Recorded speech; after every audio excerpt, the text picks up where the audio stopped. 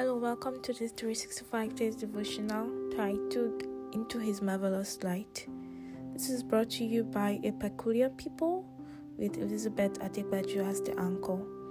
This month's theme is My God Who Loves Me. And the focus of these teachings are around the life of Jesus here on earth. What better way to examine God's love for us than looking into the life of His Son who came down and died for us. Join us and be blessed.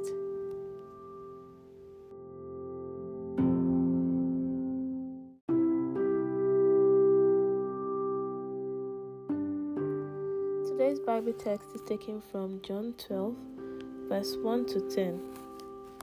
6 days before the Passover celebration began, Jesus arrived in Bethany, the home of Lazarus, the man he had raised from the dead. A dinner was prepared in Jesus' honor. Martha served, and Lazarus was among those who ate with him. Then Mary took a 12-ounce jar of expensive perfume made from essence of nard, and she anointed Jesus' feet with it, wiping his feet with her hair. The house was filled with the fragrance. But Judas Iscariot, the disciple who would soon betray him, said, "That perfume was worth a year's wages. It should have been sold and the money given to the poor." Not that he cared for the poor.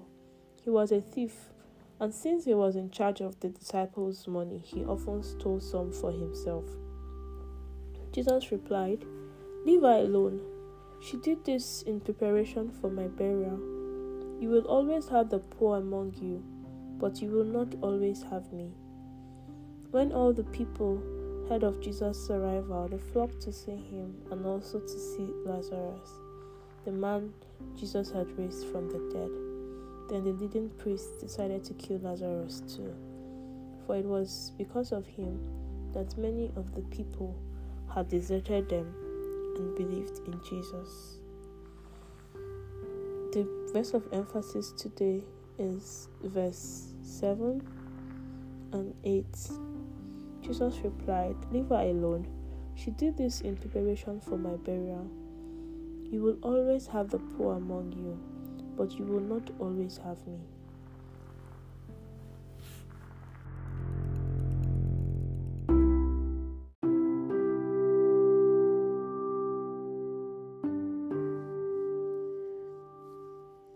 This is not my first time reading about Mary who anointed the feet of Jesus with expensive perfume, but I must say this is my first time seeing it from this particular angle.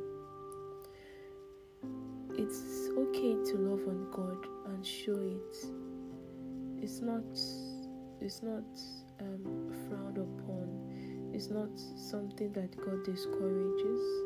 Like all the way from the Old Testament, if we observe, you see people that had relationships with God, trying to do something for God, trying to go out of their way to do things for God, build a temple, set this up, build an altar, deliberately trying to do things for God, and there's nothing wrong with that.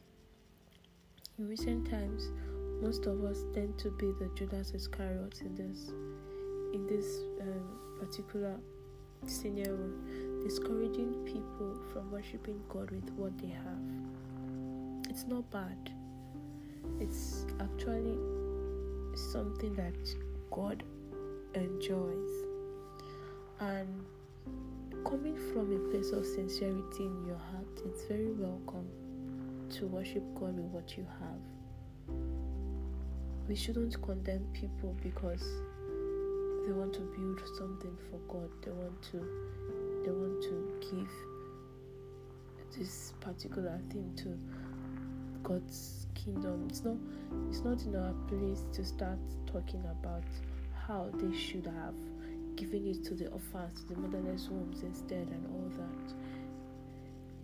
It's between each person and their God.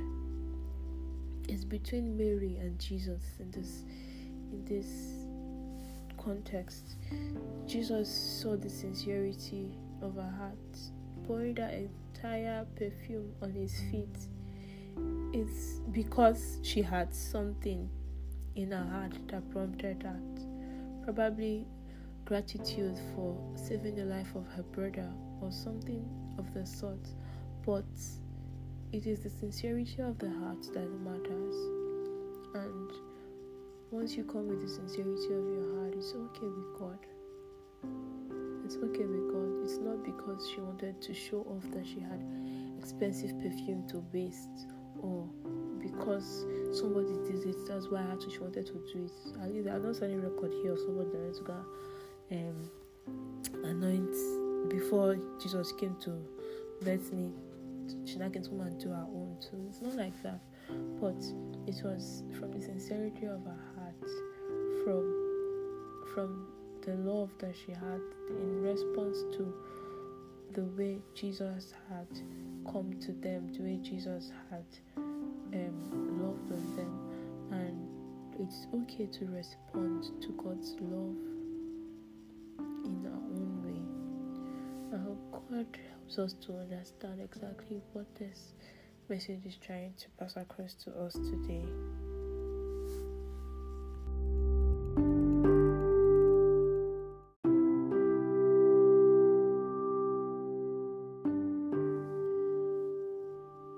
Heavenly Father, King of glory, Ancient of days, I am that I am, Lily of the Valley, Rose of Sharon. We thank you for this new day. We thank you for this opportunity that you have given us to listen to your word this morning.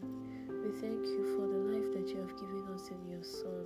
We thank you for divine provision, divine protection, for good health, for joy, for your peace that surpasses human understanding. We thank you for everything that you have done for us, for everything that you are, for everything that you continue to do for us day after day. Lord, we say thank you from the bottom of our hearts in Jesus' name. Lord, we ask that as we are reminded today that we should leave all hypocrisy, that we should come to you with the sincerity of our hearts, that we should express our love for you whatever way we can, without feeling condemned by the world or being the ones to condemn people either. As we have been reminded today that it's okay to respond to your love in like manner, we ask that you help us to remember these things. We ask that you help us to apply it to our daily lives in Jesus' name. Lord, even as we go out today, we commit this day into your hands, that only your will will stand in every situation, in every conversation, every circumstance, that only your will will stand in everything that has to do with us in Jesus' name. And at the end of the day, all glory will continue to be to your name. For in Jesus' mighty name we have prayed. Amen. Thank you for listening to today's podcast episode. Join us tomorrow. Have a nice day. Bye.